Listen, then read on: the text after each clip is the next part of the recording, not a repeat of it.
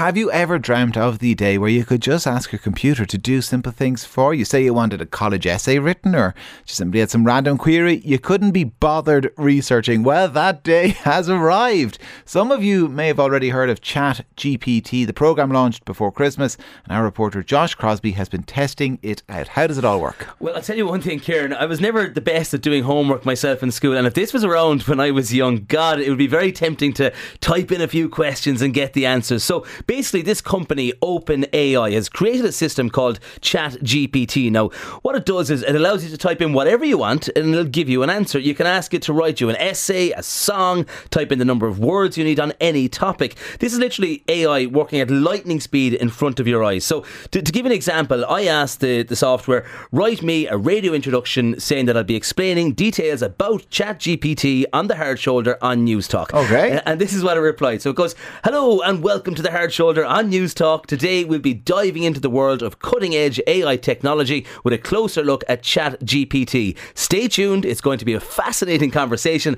on the Hard Shoulder here on News Talk. So that was spilled out to me in seconds, and the way it makes it conversational language like stay tuned and we'll be diving into the world, that's what really struck me, which I suppose some people might find a bit unnerving. Alright, can you literally ask it anything though? Whatever you want. I said I'd have a bit of crack with it, and we all know, apart from radio, another love of yours is of course the small ball, and being from Kilkenny, that's to be expected, I suppose. So I wrote into the website which county in Ireland has the best hurling team. Alright. So in seconds it replies saying it's difficult to definitely say which county in Ireland has the best, but it can change from year to year and also depend on personal opinions. Historically, some of the most successful counties in hurling have been Kilkenny, Cork, Tipperary and Galway. So what do you make of that? Would you agree with? Galway, go way out of that. Well, this is ChatGPT's mind anyway. I can count all Ireland's in one hand. Give me a break. Anyway, you were speaking to some experts though. What did they make of it all? It was, Kieran. So I took a visit to the Technological University Dublin, where I met with Dr. Robert Ross. He's a senior lecturer at the School of Computer Science and is also a funded investigator at the Adapt Research Centre. Now, obviously, something like this software, it's going to be ringing alarm bells for people working in education. So I asked Dr. Ross how this will impact the way courses are carried out and grading in particular. He believes there'll be more emphasis on the assessment side of learning now, and this programme is raising concerns in schools and colleges around the world. It's got this piece of technology, or AI, the language model, that's really sophisticated, and it's been trained on literally hundreds of billions of words, and not just memorising them, but instead synthesising them into such a way that when you ask it a question or pose it a query, it tries to come up with a unique or novel answer to that question or query. And that really is, on the scale it's at, it's groundbreaking. It's huge. You would really think about ChatGPT as a typical example of a disruptive technology. In other words, we don't yet know how it's going to impact on things. We certainly know that in a number of sectors there are going to be implications straight away. We know that in education, this is huge. So many universities around the world are scratching their heads right now, figuring out how they can deal with the idea of students using AIs like this to come up with unique and novel answers to questions that aren't necessarily their own. And then the other one is really in any sort of business where you might need to generate content, anything from journalism right through to coders. Any content creation of that type can be severely disrupted by this sort of tech. Where is the software sourcing its information? I suppose to ensure that it's giving balanced details, or is there a fear there that it could be leaning towards one side with an answer? This model is trained on many different what we call corpora of text. In other words, these are large collections of documents that have been scraped from the internet basically, and from various websites that keep programmers' code, and they gather all of this text together and they synthesize, or they train the model based on this data. Now, to be fair to the people in OpenAI, they do seem to have put in a lot of effort already in terms of trying to make sure that the system doesn't show these biases. Okay, so that's Robert Ross there expressing concern at TU Dublin. Students will just use this for assignments, is that it? Well, that's what some in education are fearing, Kieran. Over in the States, New York City's Department of Education has banned the use of ChatGPT on its school network and devices. Then in Australia, universities are going back to the pen and paper. So there is some panic out there when it comes to how this will affect education, and as Dr. Ross pointed out, their jobs as well. I spoke with some college students now to hear their views on this. I do know some friends from college that would use it like for most assignments. It's quite normalised. People use it at the moment. And there's not a fear then of plagiarism, or if you're just directly copy and pasting? People use it to get a better mark as well, on top of what they were already going to get. Would you ever consider giving it a go yourself? Or? Absolutely not. No. On the record, no. You put in the hard work, the graft, the research? Yeah, because in the end that's really beneficial for yourself, going through college. You're a college student yourself? Yeah, I am doing art teaching. And what about cheating now? Do many people borrow assignment answers off people? Or? Maybe if there was an exam, say psychology or that, it tends to be like the same exam every year. Maybe like if you know someone the year ahead of you, you could ask.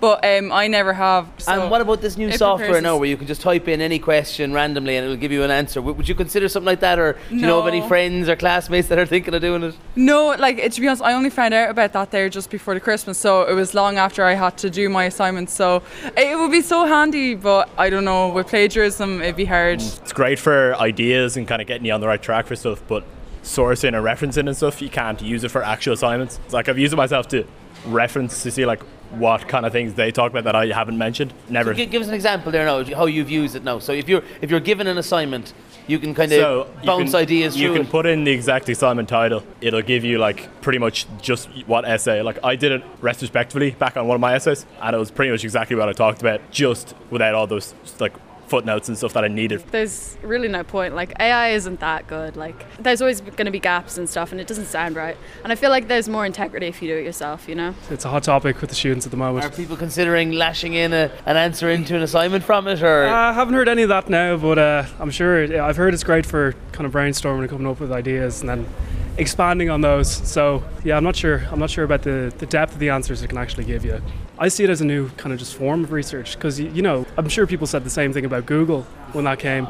I think ChatGPT is something similar to that. It's a tool you can use to kind of make yourself better rather than... It's like Googling but less effort. Yeah. What, Josh, if you tell it that you do want to specifically use it for a college exam? Well, I suppose this is where the ethics come in, Kieran. So I did ask it. I literally typed in the words, can I use ChatGPT to write an essay for an assignment, and would it be easily identifiable that I did not write it? So it replies then with, you can certainly use ChatGPT or similar AI language generation models to generate text for an essay, but it's important to note that doing so would likely be considered plagiarism. It goes on then, but then towards the end is where I was saying earlier, it brings in kind of a personal tone to the messaging. It says, I recommend you not to use an AI model to generate text for an assignment, as it's an academic misconduct. So that's fairly honest advice. So far so good. But this type of AI technology creeping into education, it's definitely going to play a part when it comes to researching and grading. So I wanted to speak with someone who's in the business of exams and correcting. So Philip O'Callaghan is the managing director of the Examcraft Group. Now, what Examcraft does is it provides mock exams to schools, and they also do an assessment correction service for the exam. So it was great to get an insight from Philip on how he sees the use of AI affecting learning and grading. If you take the traditional exam that was done in the exam hall, everyone knew that the results were valid, in that they knew that the students did the exam themselves and that's how they performed on the day. When you bring in other means of assessment, whether that be project work, continual assessment that's done by the students in their own time, or indeed done remotely, obviously you're increasing the risks that are attached to the validity of that result. However, on the other hand, if you're talking about that model, people believe it's, while everyone is treated equally, they don't think it's fair on young people. Some institutions around the world now are going back to the pen and paper more, so you believe obviously there's more benefits to the written exams. They're unquestionably valid. My own personal view is that it's about time that third level colleges decoupled leaving cert exam results from college entry. The CEO system really, it's a cheap, lazy way for third level colleges to choose their students. They don't choose them based on their passion. They don't choose them based on their contribution to school life in secondary school. All they do is they choose to use this very narrow criteria, which is their performance during a particular 3-hour exam in schools. It becomes a high stakes exam. And clearly, when things are high stakes, if there are other means of assessment, then it definitely creates risk factors. Because while they're using this cheap, lazy means of determining college entry, which is called a CAO, where that particular problem is going to continue. The other thing that I would say about ChatGPT is that it's going to change the nature of education and the classroom, I would imagine. I believe that ChatGPT is fantastic at giving people information, but the magic in the classroom really happens in the interaction between the teacher and the learner. All right, Philip O'Callaghan there, ending that report from Josh Crosbie. Stay with us. Back in a moment with the last post.